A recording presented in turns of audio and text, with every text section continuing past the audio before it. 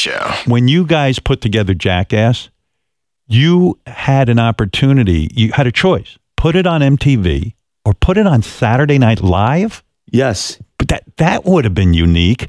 And I'm surprised you went with MTV.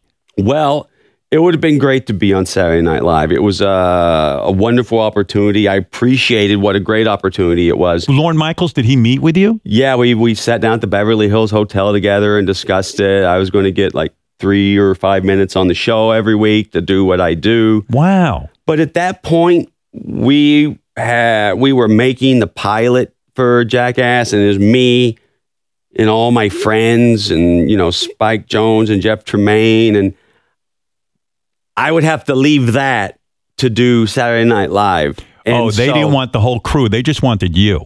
Right. To do stunts on film. Pranks or stunts. No shit. That would have been very novel. They've never done anything like that. Yeah. So at the time, in my ignorance, I'm like, I'm just going to bet on us.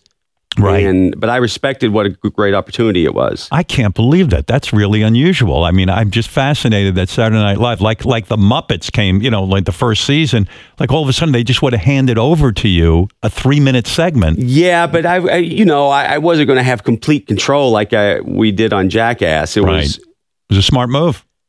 In hindsight, it was. It could have blown up. Could have. And then you might have been kicking yourself in the head. And why didn't I go with Saturday Night Live? And it's kind of weird. Like once you turn them down, like it's like the ship sailed or something, Yeah. There's no going back. Yeah. The Howard Stern Show.